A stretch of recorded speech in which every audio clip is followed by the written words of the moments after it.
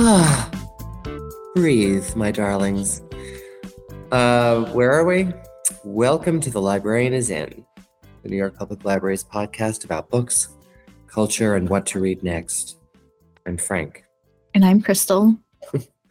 And we're here to talk about books. How are you doing today? Okay. Yeah.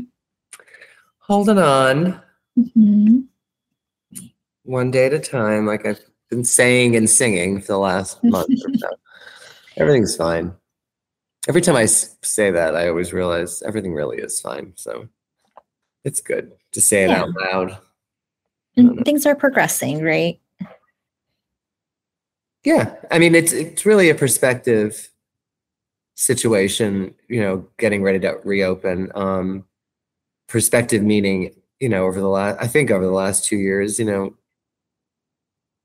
really the length of time that all this has taken, the pandemic and renovation, just forces a perspective that has somewhat taken hold. I mean, I think we're all locked in our own heads in some ways, but like I just said, I'm in my head, oh my God, about anything. And then someone says, how are you? And I'm like, I don't want to spill, and then just say, I'm all right. And you realize it is all right. There's really no life or death situation, fortunately. Mm-hmm. It's just perspective, like it's okay. And then you realize, oh yeah, I should just be enjoying a little more. Mm-hmm. So, it's hot in here though. No air conditioning in this room. Oh no. Does it never have air conditioning, or is it just out for today? No, I don't know. This room has never been on. I don't know why, but figure it out. It's also hotter today. But. Yeah. So I'll schwitz a little bit. That's the way it goes. Mm-hmm. I'm also drinking hot coffee, which doesn't help. Do you have a fan? Oh, I have lots of fans, honey. Haven't heard? A fan that can cool you off there. Everyone out there listening is like, we're your fan, Frank. Oh. Crickets. How about you? How are you, Crystal? I'm fine. I'm in an air-conditioned room at 39th Street. It's the little things, so-called little things. Mm-hmm. A little bit of cool air on a hot day goes a long way. Yeah. It's beautiful out. I should even open the window. I know. I can see those 4 giant windows behind you with the. It's hot out. There'll be a little breeze. And we're right next to. Actually, let's just say it now. We're right next to there's a garden next to Jefferson Market Library. And Jefferson Market Library, as everyone knows, used to be a courthouse, was built as a courthouse. And next door where the garden is, which I'm looking at now, was a prison next to the courthouse in the 1870s, and then it became a women's house of detention, like a women's only prison. Mm-hmm. And everybody listening, Crystal and I are going to read a new book on the history of the women's house of detention for the next time together. It has a queer history, the Women's House of Detention does, and I think that's interesting for now. Plus, I know the author too, and I'm doing a program with him, Hugh Ryan. So that could be very local interest, history, New York. He's a good writer. He wrote When Brooklyn Was Queer, and it was so good. So sounds interesting. Yeah. I know so much about the Women's House of Detention, but Hugh Ryan, the author, did a lot of research on this, and I'm sure he's discovered things I don't know. Mm-hmm. And I'd love to see how he writes it. And also his subtitle is The Women's House of Detention, A Queer History of a Forgotten Prison. There's a lot of stories that I've heard from the neighborhood, because the Women's House of Detention was there to the late 70s. To 74. And a lot of people in the neighborhood still around, and they tell stories about, because it was right smack in the middle of the neighborhood. Mm-hmm. Now it's a garden, which is amazing. So, anywho, what else is on your cultural landscape or personal, emotional I watched 2 movies this weekend. Really? Yes. One was Top Gun 2 Maverick, which was just fine. Next. I know. I was expecting so much from it, and I was just like, it's just a bunch of people heavy breathing in a cockpit. It's not like a lot of fun. I can't see you, Frank. You put a post-it note over the camera. That's the point. You were so upset by me giving up up Top Gun that you had to cover the screen. No, but the other one I actually did like. It was called Fire Island. I think it's on Hulu or something. Oh, the TV show? No, it's a movie. So it's like, it's a movie that is a retelling of Pride and Prejudice, except it is a bunch of gay men who go to like Fire Islands, and it was kind of like really fun and lovely. Some unexpected things, but you have like the characters, Mr. Bingley, Darcy, obviously under different names. I think Joel Kim Booster is the Elizabeth, Bowen Yang is the Jane? Yeah, Jane character. But I really enjoyed it. It was like a lot of fun. And I think it was a very like unexpected twist on a very classic story. Yeah. I didn't know it was based on Pride and Prejudice. Yeah, I think I mentioned this to some friends, and they were like, "Are you sure?" And I was like, "I'm pretty sure there's a character who's just like Mr. Bingley." So, and Margaret Cho's in it, which is fantastic. Matt Rogers, who else? A bunch of other like the cast is amazing. The cast is like fantastic and super impressive. I think it was written by Joel Kim Booster as well. Oh, yeah. It's on. I think it's on Hulu. Oh, I think, right? Let me double check. Yeah, there's ads all over the village. I think my roommate has all the apps. So. Oh, all the apps. So that sounds cool. I think a lot has been based on Pride and Prejudice. There could be a list of even Pride and Prejudice and zombies or something. Yeah, I think we could probably do mini episodes just on retellings. I've never read Pride and Prejudice. Get out of here. Full disclosure. Wow. So this is what it feels like when you reference like a classic Hollywood film star and I don't get the reference. Like I'm starting to feel what you feel. The difference is that I know a lot about it just from living in the culture. Like it's sisters, there's a hot relationship. Oh God, it's not. Obviously takes a while to happen. Well, I mean, what is Darcy? Yeah. I even know. Okay. Darcy and Elizabeth, I guess. Keira Knightley. Stop. What a role reversal. And Darcy is always played by, some heartthrob. And I know, of course, like a lot of love, it takes a while to get there. So, but the convolutions, I mean, I love Jane Austen. I've read Emma. I love Emma. Emma's great. That's and Emma's been as well. Made a lot too Jane Austen's been made into movies. A lot of her books have been made into movies and multiple times. Like Clueless is Emma. Yes. Which I love. Yeah. I mean, there was a Gwyneth Paltrow Emma, which I thought was really good too, with Toni Collette.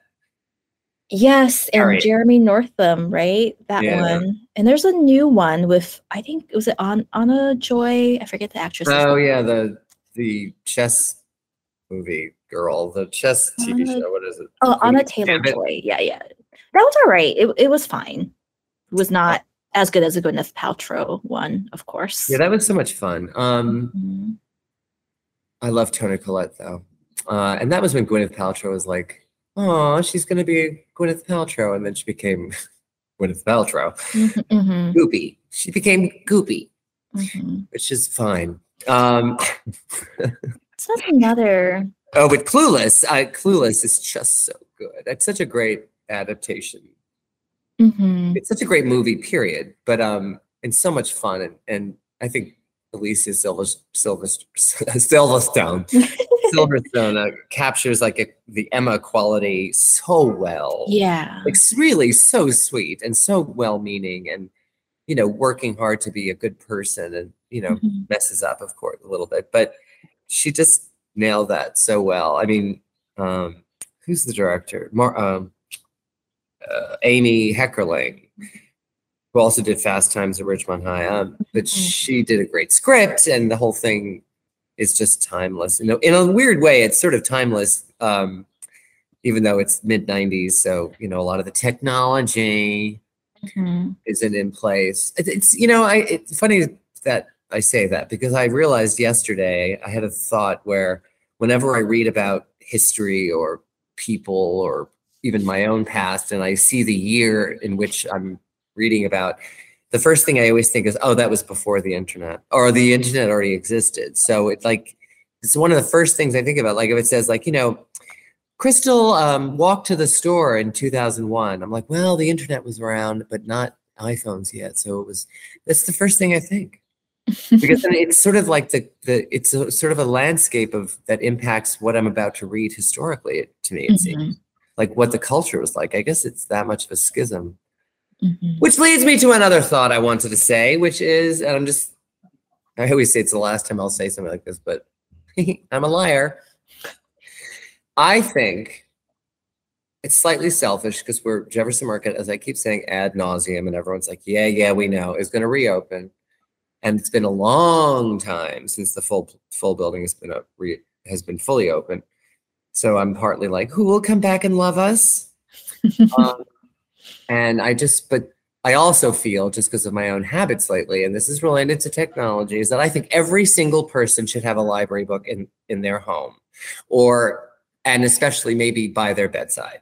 So you read for half an hour in the morning, or you read for half an hour at night. I just feel like, one, that communion between you and the book, and I'm talking about a real book, if I have to say it, that paper, the everything, the holding of it, the communing of it, the non-interruptive nature of it, even if it's a story you're just like, about, I think it's good for your mental health. I really just do. And the other part is the library book aspect, is that it's also you're sharing. And I love that value that you can remind yourself that you're sharing that book with your community. You have it for that time. And there's no fines now. People should feel a little bit more comfy with a library book by their side, because we're not penalizing you. And, we're not after you to be anxious about bringing this shared object back, a book. I just think really in terms of mental health, whenever I get into a book, and I got into the book I read for this session, this episode of the podcast, it's like nothing else. It's a great feeling. It shocks me that, I'm not being interrupted by outside forces. I know there's all sorts of probably switches you can pull to mute notifications, whatever. So I think people should make love to a library book. No, please don't. No, to have it. If you do, keep that book and never bring it back. Metaphorical love to a library book. I don't know. The idea of everyone has a library book on their kitchen table or sitting on their bedside table or whatever it is. It's just a lovely thing.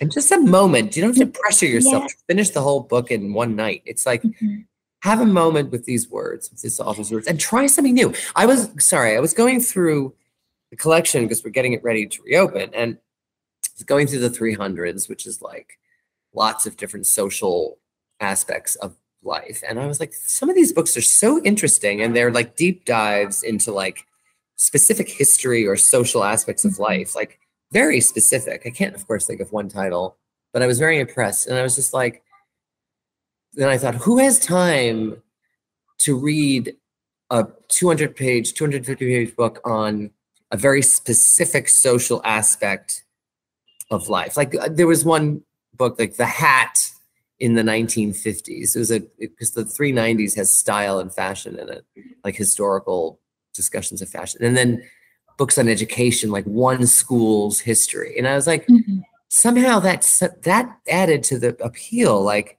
slow down and take that big, deep plunge into something specific and spend that time with it. I feel like it yields dividends, emotional and spiritual. I do. Okay, I won't rant anymore. Rant over, as they say. But I don't know. I think something very lovely about it. I was gonna say I miss the shelves. I keep talking and not letting you roll. Go ahead. I'm sorry. Oh man, I could go 5 topics back, but no, I was gonna say the sharing of the book. I do miss the you know how like there used to be that little flap of paper in the front where people would stamp and you would see all the stamps from the previous checkouts. I kind of miss that physical manifestation of like seeing how many other people or hands were like on the book prior, and that's a little bit lost with, I mean, the digital data is like really great for us in a lot of different ways, but I mean, I was going through the books, as I said, and some of them have been in storage for like 3 years, and or 2.5, or no, well, you know, whatever. And in the front flap, like the little plastic flap over the blurb in the front part of the book, people usually stick their due date slips that we give them, and which I love. And I pulled one out, and it was like, you know, due March 2nd, 2020. And I was like, oh, in before times. And I was just like, I don't know, just the whole thing of it. I found bookmarks in a book that people left, and I left them because I like other people to discover them. I don't know. I just love the whole thing of it. I also love the journey. I was thinking about, and I hate that word because it's overused. You know how I get about overused words, even though they're probably the most appropriate. But I feel like for something that does yield those, I think, emotional dividends, like reading a book, even the journey to the library is like a moment of like, I am now going for this one thing at this one beautiful place and pick it up and go home. I even love that process. Like you have to make effort. Like, no, I don't want everything to be effortless, so-called, because it's not. I mean, I don't find technology to be effortless at all. I mean, it's always like getting online for this. Like I'm always in a crank mood because I'm just like, getting the I do think I do think that there is some like beauty in that kind of ritualistic process of like you get up, you have your coffee, you go to the library, you pick up your books, you take it home, you put it on your shelves, etc. But I have to say, like, you know, the digital aspect is really great because it does, like, the access issues, like it's so much more accessible to a lot of people who are maybe busy, or maybe their work hours don't, or their off hours don't overlap with the library's like opening times, right? You know? No, and so I agree with accessibility. I thought you were going in a different direction, but I will never. Which direction? Well, in terms of literal accessibility, like people can't leave their homes. Like we used to have books. We have books by mail. We still have books by mail. But I will never accept ever a "I'm too busy" excuse for anything. Almost, you're never. You gotta accept that, but you have. I just don't agree. I don't agree with that. I think it depends. I feel like, yes, in some sense, like, but I have to recognize like a level of privilege in being able to say, like, you know, you're never too busy, because I think some people are like really, really busy because they have a lot of like childcare, multiple jobs. Like when I first moved to New York, I had like 3 jobs I was juggling the same time, you know, like it's different. You know, I think you get to a point where like where I am, yes, sure, I can subscribe to that, but I don't think that's like a fair assessment for people like my parents and their generation who, like, you know, came over, had all these other businesses going on, and but I get it in some respect, but they might, but then see, they might feel too busy because I mean, maybe part of that is too like an impression of the library as being unavailable to them. Like it's too difficult, the idea of doing it. But I have, at Jefferson Market was right in the middle of Greenwich Village, which is not a poor neighborhood by any means. But it's diverse. There's always hidden streets and apartments. I live in the village and I'm not rich. People I've met, I'm thinking of one guy in particular, a dad who was a parks employee, like worked for parks, the parks system. He would come in with a bag and haul back 1 million books for his kids. He would come in at the weirdest hours, like you'd think, and happily. He was a sweet guy. I miss him. I hope he comes back. I wonder where his kids are probably older now, but I remember thinking they would come in with like a, you know, dirty uniform just from working hard and made the time to do it. It was important to him. I don't know, but I'm not saying, listen, I'm not casting aspersions on anyone. I guess what I am questioning is the one when we all say, "I'm too busy." It's like, what does that really mean? Yeah. There's people who are literally, like you said, working 3 jobs, have 3 kids, whatever. Like, no, I don't mean whatever. I mean, that's serious. Yeah. It's this sort of maybe more, I'm too busy, which doesn't really mean I'm too busy. It just means I feel too busy. Maybe not I'm literally too busy, but I feel too busy. I mean, I get it. Like I just don't read online and I won't. And so I had to go buy a book the other day and I was like, okay, I have to figure out when I can get over there. And I didn't do it that day because I was like, I'm never going to make it over there. I'm too busy. And then I did the next day. And it was like a journey that I value, period. Just the act of going to a place, because reading is important to me. It's like, you know, it is. It's important. Yeah.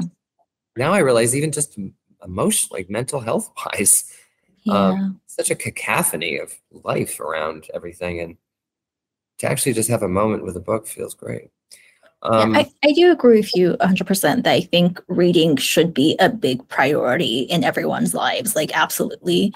I just don't want us to be like judgmental of people who can't for whatever reason because of their like life circumstances or jobs, etc. And maybe like digital does help them out with that access, you know, because maybe they can't make trips or whatever.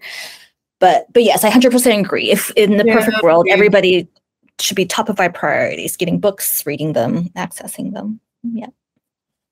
I mean, like with like just being around the construction workers here at Jefferson Market, like when there was break, because I was thinking, well, people have lunch hours, break time, all that kind of thing. But yet you never know really someone's situation. But I would watch them and all, you know, without exception, really, every one of the guys was watching something video wise on their phones. At their breaks, whatever. Not a newspaper anymore. That seems to not be a thing. Or a book, but like watching something that musical or video. You know, I mean, I understand that too in some sense. I feel like there have been times just now with work and other things where you get so busy that you almost don't even have the mental energy to read a book, right? Because I think it does take mental energy. And so you would rather just watch a show because it decompresses you because you've had like a really tough like 12-hour shift or something like that. And I think that's so true. Yeah. All right. See, part of this mental health thing about reading for half an hour that I've devised is really directly from that, because during the last couple of years, for obvious reasons, like I never really watched YouTube or stuff like that. And I got very much into it, and I would watch, like, you'd go through, like most of us do, like a deep dive into some crazy aspect of something, like even if it's Karen so-called videos or something more serious, and there's never ending supply. And I would just be sort of mesmerized by it. And there was a sense of, I can't concentrate on anything else. So just having this wash over me, these hits of, you know, pleasure centers hitting me, like getting these pops, like from these short videos or even longer ones. After a couple of years, it now makes me anxious again. Like I'm just like, I know I haven't, but I'm like, I feel like I've seen it all already. But I know that YouTube is limitless in lots of ways. But it just makes me now anxious. Now I feel like almost like an addict. Like, well, no, I've seen this one. Like, come to the next one. Click, click, click. And I don't know. For a moment there, it was pleasurable, but it doesn't sustain. Really. Yeah. I don't know. I just don't like how it feels now. But I see it's formed a place in my life. Like sometimes I literally am like, oh, can't wait just to watch something stupid. Yeah. And it does feel pleasurable for sure. It's, again, what is it all about? Balance. Balance, yeah. But I just, I mean, libraries and books have always been an interesting thing in the culture. Like, you know, some people are just devoted. And other people feel like, ooh, libraries and books are not, you know, not something that's for me, which has always been the mission of the library, to say, yes, it is. Yeah. People are sometimes so surprised how easy it is to get a card and to enjoy the library. They're like, wow. I heard that over and over at the temporary libraries and about people coming in to get cards, and we're just like, well, this is the easiest thing I've done all day. And I'm like, well, I'm glad. I don't know. The whole thing is just lovely. I love libraries. I do too. Yeah. And there is, I agree. I think there is a book out there for everyone. It's just a matter of like finding it for you. And I think that's what a lot of the library staff are great at doing. Yeah. It's not in some ways, it's like reading is important and books are wonderful. They are, but it's not that big a deal. You don't like it. Read 20 pages and come get another one. Or take 2 hours. I can't do that though. I have to finish the whole book. I don't either. I mean, to be honest, I don't either. Even if it's terrible, I'm just like, I gotta keep going. Just to I feel like some people feel anxious. I mean, I know when I was younger, I did. Like if I didn't feel after X amount of pages that it was working, I'd be like guilty that I was lacking something. Or maybe it's like I don't give up books, true, still, but I don't feel the pressure of like, all right, this is going to change my life. Maybe there's like a little bit of internal optimism that like the next page is going to get better, but then you get all the way to the end, you're like, oh, it didn't get better. So, oh well. Well, yeah. I mean, sort of. Speaking of which, I mean, I have questions and concerns, but I read this time. I did read something for pleasure that I want. Like I keep saying, I want to read something that's for pleasurable or something actually that makes me laugh. But it wasn't a laugh-a-minute book by any means. But it was so-called a fun thriller-y type. A fun thriller. Okay. It's a book that I think a lot of people listening would have read already because it's about a year ago it was published. It's called The Plot. Oh. Have you heard of it? Plot by Jean Hanth Correlitz. I've seen that. Maybe it's on my to-read list. Oh no. Well, a friend of mine had read it and loved it. And then I was actually meeting with one of our capital planning people, and her teenage daughter was holding it, was reading it. I was like, all right. And you stole it from her. No, right? I did not, but I got it from the library, and I was like, well, that's 2 people. I have to read it. So I did. And I knew it was going to be technically a fun read.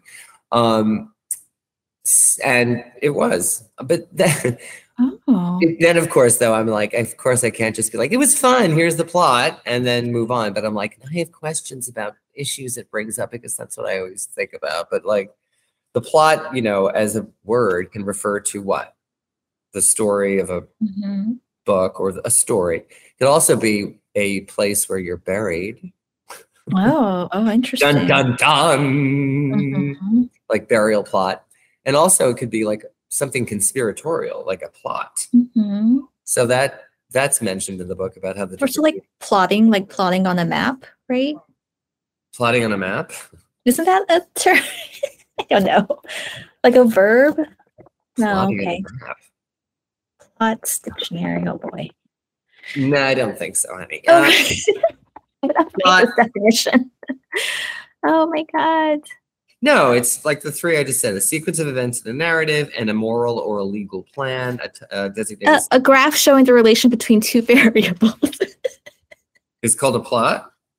Yeah. Really? Apparently. Well, that doesn't pertain to the book. Oh, okay. And the verb form of it, mark, a route or a position on a chart. There you go.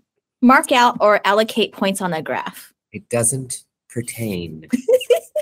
So there's no graphs, is what you're saying. You're smart. Did you remember that from like high school or college? I did go to camp. And I said I went to math camp, and I will not speak more on this subject. I'm more than happy for you not to. Wow. Okay.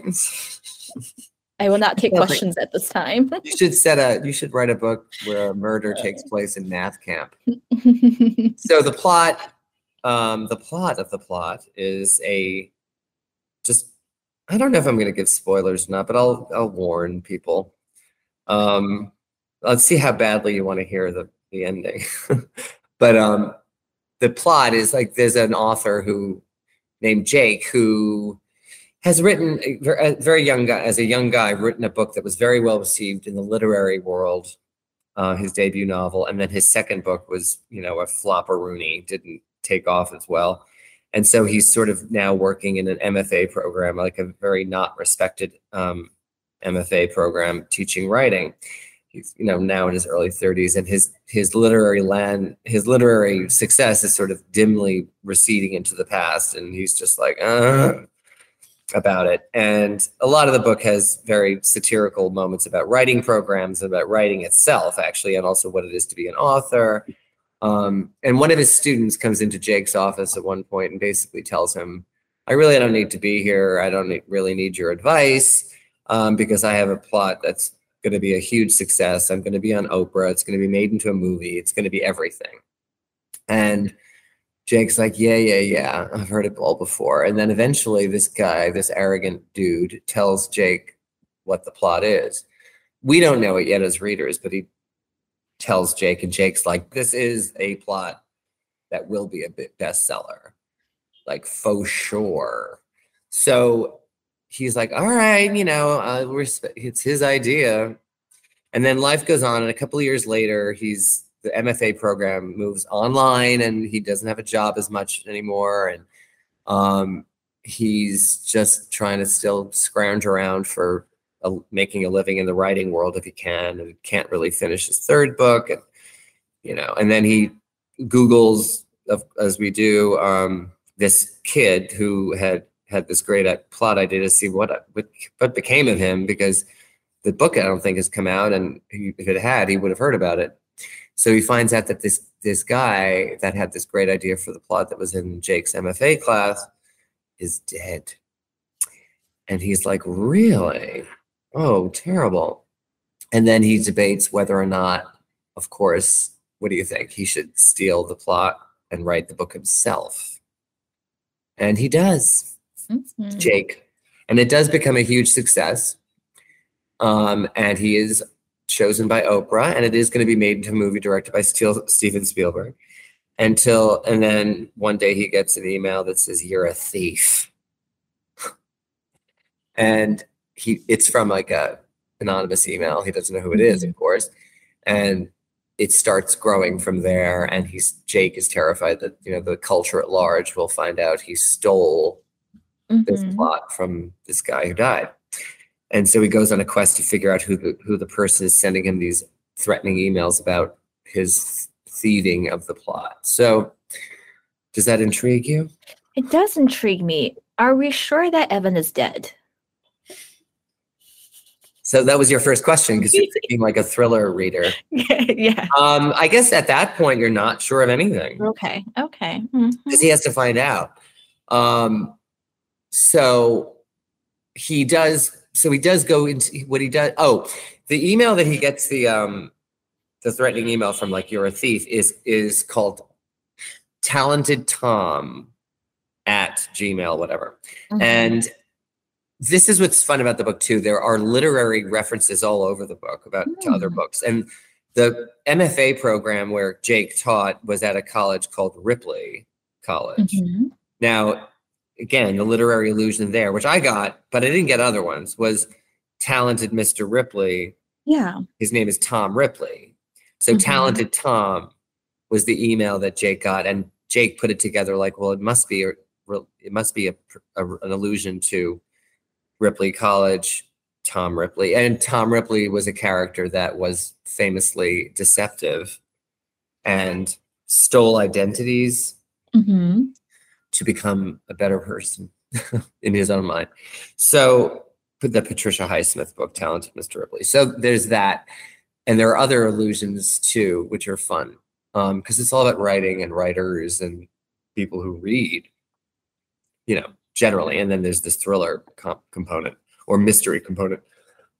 So that's the first one you get. If there's actually, and I didn't get it, there's a big giveaway in terms of a literary allusion in the book, that if you read this particular book, you might have figured out quickly what the story is. And from what I figured out, I am like the dullest dullard in the world in terms of mysteries. Like, I'm always like giving everyone the benefit of a doubt. It's like, but basically someone's holding a dripping knife, and I'm like, well, maybe it's not them. Like, because I feel like the author might twist me or might surprise me. Yeah. So I'm like the worst at deciding on who did it. But I sort of figured it out, fairly close to the end, but not before that was revealed. I shouldn't say didn't figure it out because I don't commit like that. I basically thought, well, this character has got to have something to do with it. And then it turns out that that character was the dun dun dun person. Wait, what? Can you tell me what the giveaway reference was, or is that a spoiler as well? Well, this might be a spoiler, so I feel like everyone listening has read this book, but I haven't read it. I just checked it out on Libby, by the way, because you were talking about it. Okay, I have to read this book now. If anyone wants to, I mean, well, and I've never read this book, and it's always been on my list. It's a book called Housekeeping by Marilynne Robinson. Oh, I've heard of it. I have not read it either. Yeah, it's like a classic, really, a modern day classic. There's a real mention of that Jake doesn't get, and the character at the end of the book basically says to Jake, "You're so stupid. I was so obvious about this reference that and you didn't even pick it up, and I didn't either." I wonder if somebody did, how that changed the reading of it, which is an interesting thing. So in some ways, Jean Hanff Correlates was not, which did occur to me, was not particularly writing a mystery. She was writing a mystery and thriller aspects, but she gave you these clues early on that if you were a reader of sorts, or you could have figured it out. So it wasn't like she was trying to write an airtight book where the big twist reveal at the end was a total shock. She was giving you the opportunity to figure it out beforehand, which means she was writing about other things as well, not just a thriller mystery thing, which really is also, like, you can imagine, like, what story, who tells what, like, and it's a big thing right now in the culture too, which is interesting to me. It's like, who tells whose story? Like, Jake basically took this guy's story, but he's dead, the guy who has this story. But then Jake also realized that the guy that told him this great plot probably took it from his own life. So he's also taking other people's lives' stories. And really that's the core of it, because someone involved in that amazing plot that this guy who dies tells Jake is the one that comes after Jake, because they don't want their story revealed because it involves murder. Actually, about how we tell stories, I was thinking this morning, like, I could basically say this is a story about someone who kills 5 people and gets away with it, because that's true. 5 people? Okay. 5. I mean, all right, spoiler alert. Oh my gosh, no, maybe I shouldn't listen because I want to read it. No, you can take it. Actually, you're the perfect audience then. Okay. If you reach your limit of spoiler, I won't do it. So that's that. And it's a well-written book, I think. There's a lot of great stuff about writing and whose story is whose, and it's a little cynical, definitely satirical. The characters, it also brings up the issue of likability, and I'm not a big one for likability, but I think there was a sense of, I think it was almost like an homage, or not an homage. I think it was self-consciously, or not self-consciously. The author was consciously sort of trying to emulate a Gone Girl type vibe. And Gone Girl is mentioned as being like the ne plus ultra of like surprise smash bestsellers with a great plot. Because one of the characters is just like the motivations, I think, this is me interpreting, it's like, I'm not sure I think they're just a mean, evil, icky person. It's not like you can be like, oh, because this and this happened to them. I think, and that sort of maybe was not as pleasing to me personally, because when you're purest evil, that's somehow less interesting than someone who does bad things but has a lot of other range to their personality, you know? But it could be fun too, because it's harsh. I actually was falling asleep the other night and had a moment of waking up when I was thinking of that evil character, because I was like, it's so mean.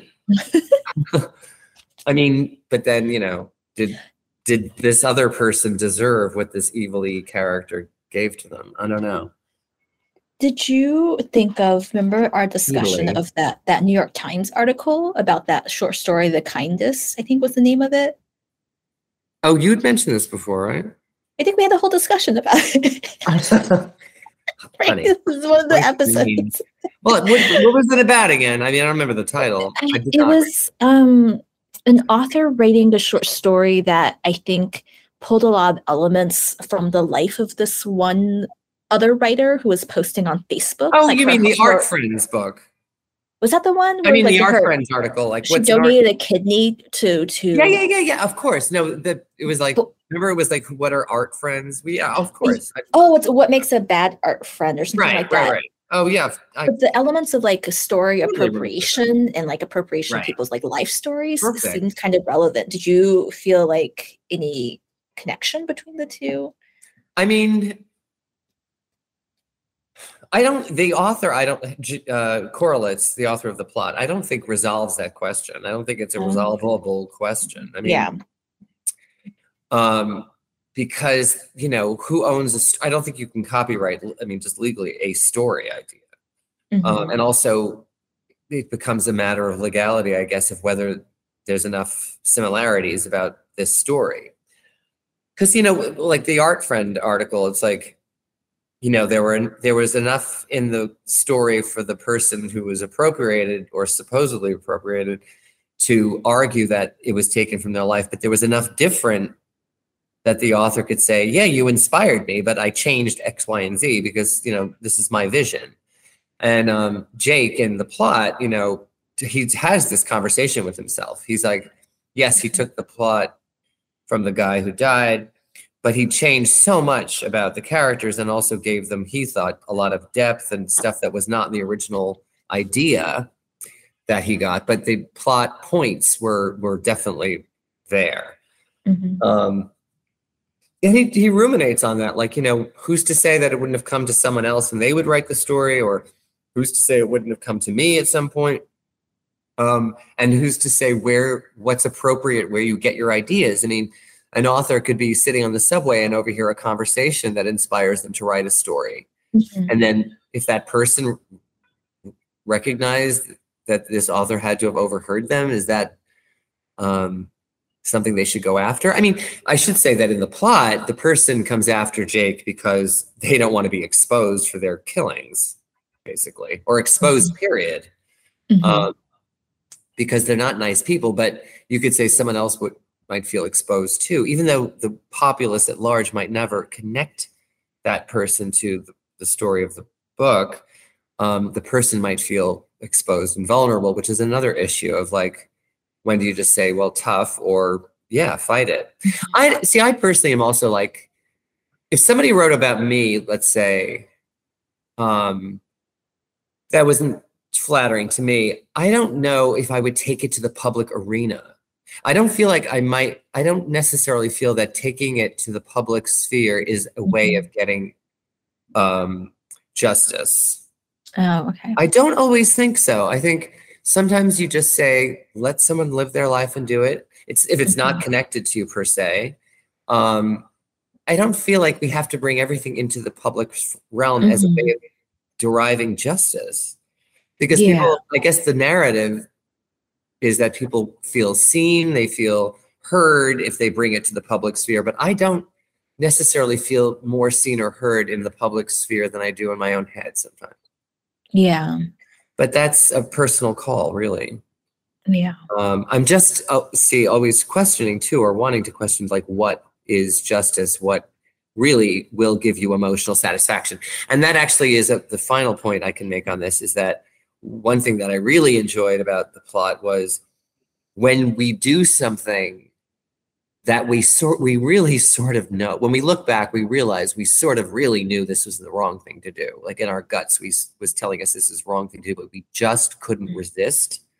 Like Jake couldn't resist taking this plot because it would bring him back to the center of the world, only world he cared about, which is the literary world. And he knew it would do that, and he could not resist it.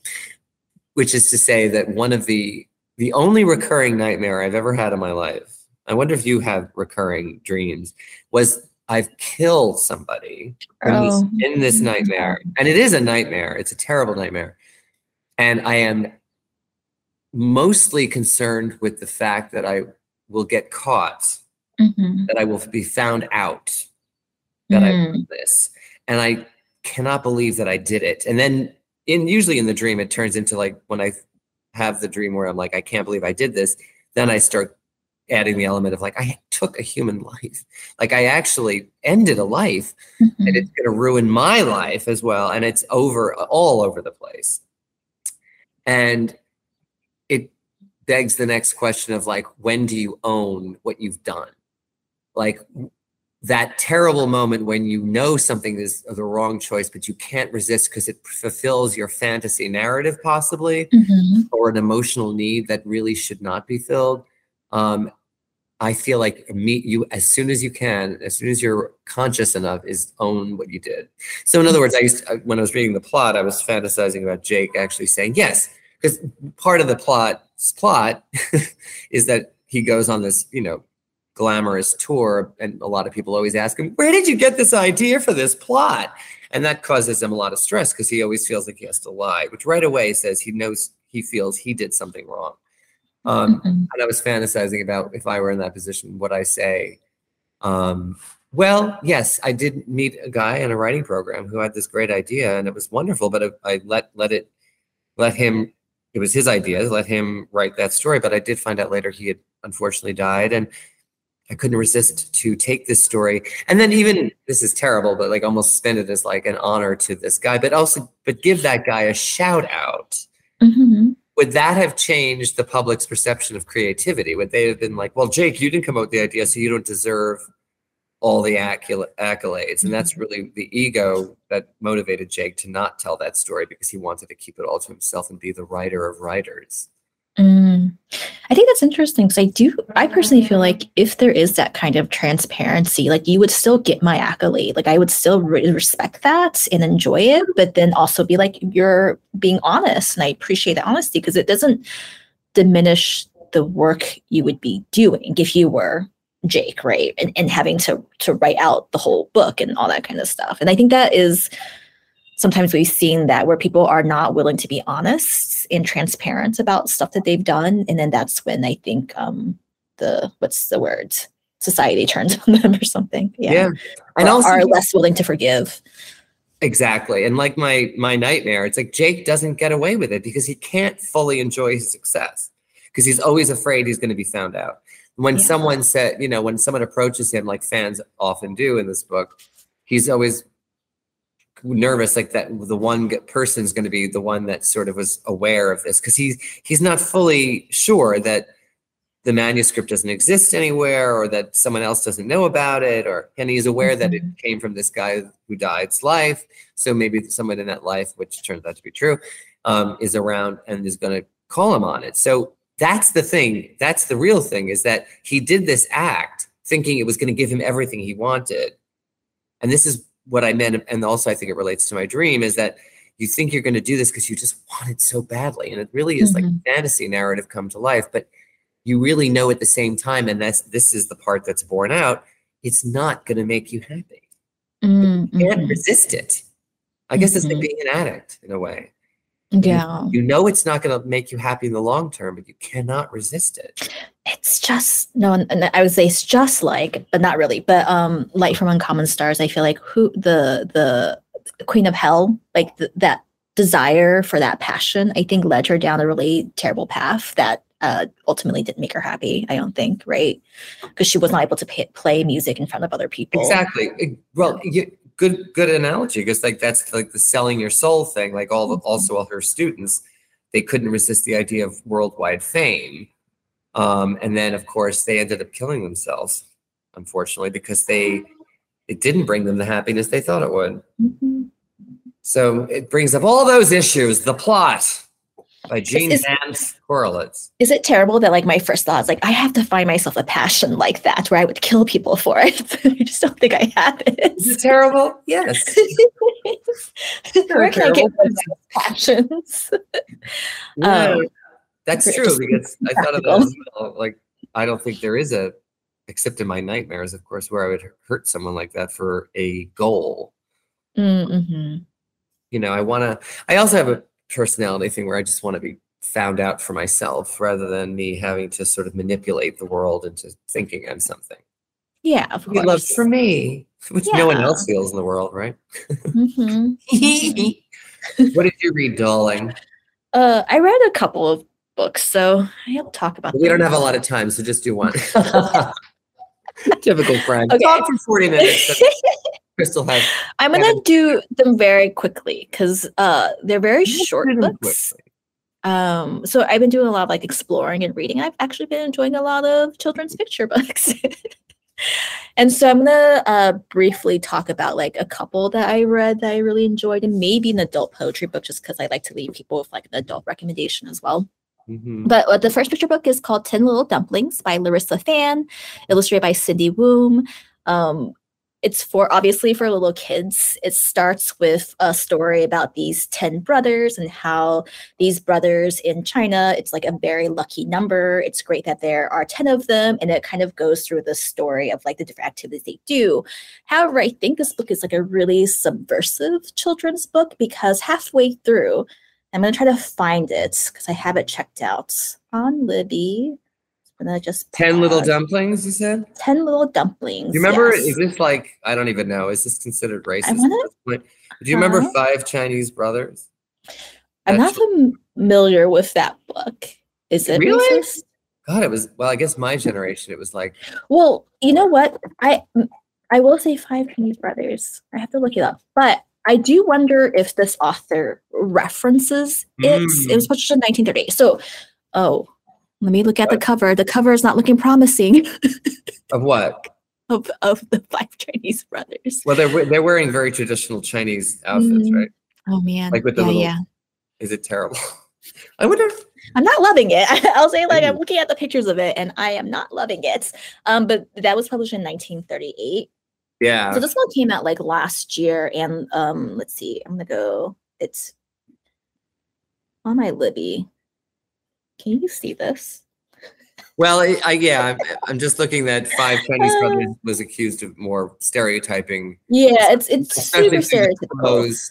And the illustrations. So I'll read you a little bit of the first page. So in the village of Fangfu, at the top of the hill, in a very large house, there lived a special family, special because they had 10 sons. To have one son was considered lucky. To have 10 was great luck indeed. And so it goes through the 10 sons. They're camping, they're eating together, they're doing all kinds of activities and going out at school, doing races, painting. And then it gets to one of the pages. And it says, those dumplings were my brothers. You may not have seen me, but I was there too. You just need to look more closely.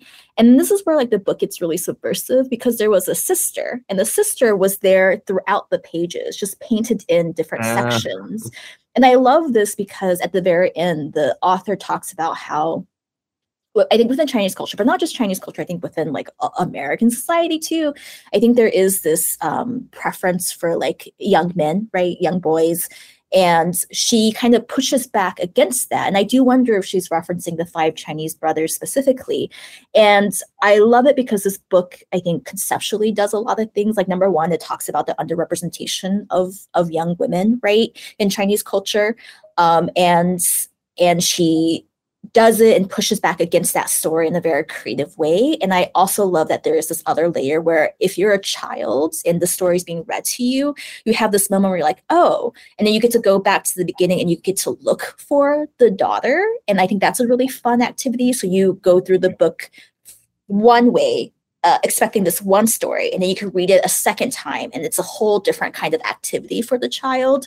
So I love this book a lot. I recommend it really highly. It's a picture book. It's like a 40-page picture book. It's in our collection. I think it's one that's like great for adults and kids, like fun for adults. I think it allows you to kind of think about real social issues and to have that conversation with your child if you would like to, right? But it's also just like a really fun book for the child themselves. And then the other book I was going to recommend was Wishes by Monty Van and Victor Nye. Wishes, yes. Okay. And this is like a almost fantastical picture book, but it essentially talks about this journey, a journey from like a village to the city. And the city is almost like futuristic looking. It has kind of unrecognizable skyscrapers, but it is very much like a metaphor for a I think, a refugee journey, because the author, let me see, I think I wrote this down. Yeah. So the author, Monty Van, they left Vietnam because her father was hiding from the government after the Civil War, and to like avoid imprisonment. And so her family had to leave, and they went to Hong Kong to find safety. And in their journey to like leave Vietnam, they also had to leave family members behind, including, I think, her grandfather, who she never saw again. And that's also depicted in the story. But I think the art is so beautifully done. Like the colors are really glowing, because it almost looks fantastical in some ways. I think it can be a lot of different kinds of journeys, right? It's not necessarily set in like Vietnam itself, because it is like kind of fantastical looking. And then the end location could be Hong Kong, but it could be any other kind of urban landscape. And so I think it works on a lot of different levels that way. And it's a very short book. There's only like 75 words. So it was very beautiful. And then the last one, the adult, I'm like whipping through these, right? I'm going to do this in like 10 minutes tops. You don't have to, I feel like you have to hustle, because I'm an endless talker, and I don't like. No, I mean, I like that, because I feel like with you're going to go books, first next time, and you're going to start talking for me.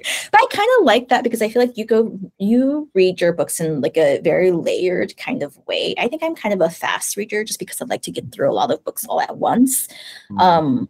And I have to work on more of that slow reading, which I don't think I do as much, which is why I like it when we do these group readings, because it makes me slow down. So I'm like, Frank's going to have questions about this. I have to pay attention. Okay. So you're a poetry book for adults. The poetry book for adults is Things You May Find Hidden in My Ear by Musab Abu Toha. I've been revisiting a lot of poetry because I used to be on that poetry committee that NYPL has, and I think I got really burnt out, and I stopped reading for a bit. And so I'm getting back into it. And this is the first one that I've read this year where I felt like, you know, when you read a book and you feel this like oomph, you know, this book kind of did it for me. And it describes Toha's like real life experiences, I think, in Gaza during the Israeli bombings. I forget what year. Was it May? Let me look. Is it a book length poem, or is it individual poems? It's a bunch of individual poems. Oh, the Israeli bombing in May 2021. So there's like this. They're very, I think a lot of the poems are very short. They're very clear. They have a clear sense of like place and tone. And I really appreciate that about it. There's a few moments in it that I think are, I mean, there are descriptions of a lot of death and bombings and kind of really horrible things, although I would not say it's excessive. I think it's necessary, because, like, you know, he describes the death of his friends. He describes his own wounds with like shrapnel and how that tore into him. But there was one section where it talks about like the bombings. The houses were not Hamas. The kids were not Hamas. Their clothes and toys were not Hamas. The neighborhood was not Hamas. The air was not Hamas. Our ears were not Hamas. Our eyes were not Hamas. The one who ordered the killing, the one who pressed the button, thought only of Hamas. My brother, Hudayfe, was born deaf and mute. He never grew up well, either physically or mentally, but emotionally he was fine. We didn't know that. He was watching TV with us when videos and photos of deformed bodies and limbless people appeared on the TV screen. 2 days later, Hudayfa was hit inside in a place we couldn't see. We gave him a glass of water. He poured it on the floor. He broke dishes, snatched the TV cord, bit his clothes. We cried for him. We prayed for him. Days later, he came back to us. And I think that like was a passage that really stood out to me because it talks about the physical effects of war, but it also talks about the like deep internal traumas that happen, like the way it describes that how he was hit, but he was hit internally by these images and how that like stays with you, you know, and how it can keep affecting you and how that's its own kind of trauma. I also, the other things I really liked was, I mean, liked in the sense I thought was powerful, not like liked that I enjoyed that it was happening, but I think the way it places he's just a student trying to go to school, trying to pass his tests while these bombings are happening. And there's a line in there where it's after he finished his first finals and a bomb fell. Rock pigeons, Egyptian pigeons, king pigeons, and halabi pigeons. A tiny egg fell. My answers must have fallen off the pages of my exam, maybe melting from fear. I saw black smoke rise from a building a few kilometers away, blacker than the ink on my exam sheets. And I think that juxtaposition of these like very standard things that kids are going through, which is tests in school, but juxtaposed.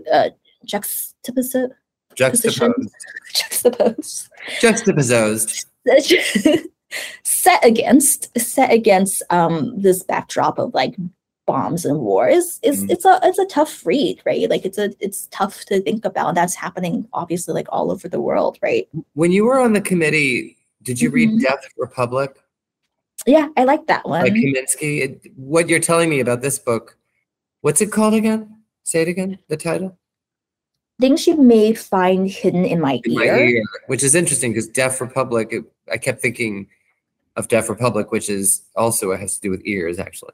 But Deaf Republic is like the occupied town, wartime, and how that impacts people in the town. And he juxtaposes like daily life with these horrible things. And I'm sure it's different, but it's certainly different parts of the world. But I thought of that. And Deaf Republic is a book-length poem, I think. I mean, I think he wrote them individually, but they all interconnect, and it is a book-length. I think novel in verse.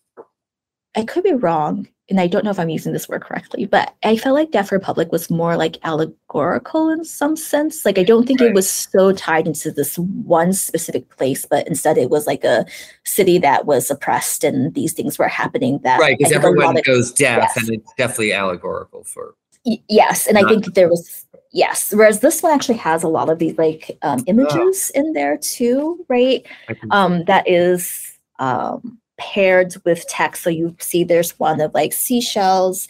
The seashells are filled with the sound of lapping waves, our feet running on the sand, and the stories we heard from our grandfather. There is no space for the noise of a drone. And I really like this like last picture, which is just a bowl of strawberries, which is really just beautiful. And it says, through it all, the strawberries have never stopped growing. And I think that is kind of encapsulates a lot of what this book is saying, which is that people are just continuing to live and go about their days and find these small moments of beauty when all of these terrible things are happening around them. So I know, I really love this one. Did the author take the pictures? I want to say yes, but I'm not really sure. The author's actually very young. They started the Edward Said Library. Is it in Gaza or Palestine? Where's the Edward Said Library? I don't know.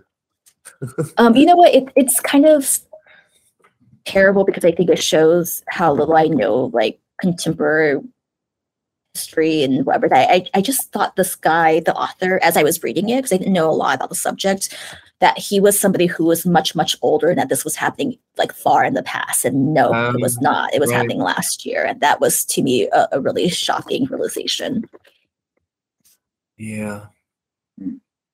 Yeah, I think it's in Palestine. The Edward Said Library. I think he was the one that maybe started it. Oh, he founded it, yes. Palestinian poet Masab Abu Toha. He founded the library? I believe so. Let's see. Edward Said, the author. He's a visiting poet and scholar at Harvard University. Well. Wait, did he? Maybe he didn't. Well, honey, no, he is. He is the founder of it. Okay. It's Gaza's first English language library. Oh, interesting. Truly, actually. Huh. Thank you. All right. We're going to read The Women's House of Detention, A Queer History by Hugh Ryan for the next time, which I'm sort of thrilled about because it's local history for Jefferson Market Library, but I think we'll deal with very interesting themes we can all get behind, I think. And I'm looking forward to being surprised by something I didn't know about the history of this particular part of Greenwich Village. And you will enjoy it regardless, Crystal. Correct? Yes, of course. She's like, yes, of course, Frank. I will do whatever you say. Well, great. So we'll read Women's House of Detention. And thanks, everybody, so much for listening. And see you next time, or hear you. Thanks for listening to The Librarian is In, a podcast by the New York Public Library. Don't forget to subscribe and leave a review on Apple Podcast or Google Play, or send us an email at podcasts@nypl.org. For more information about the New York Public Library, please visit nypl.org. We are produced by Christine Farrell. Your hosts are Frank Hilarious and Crystal Chen.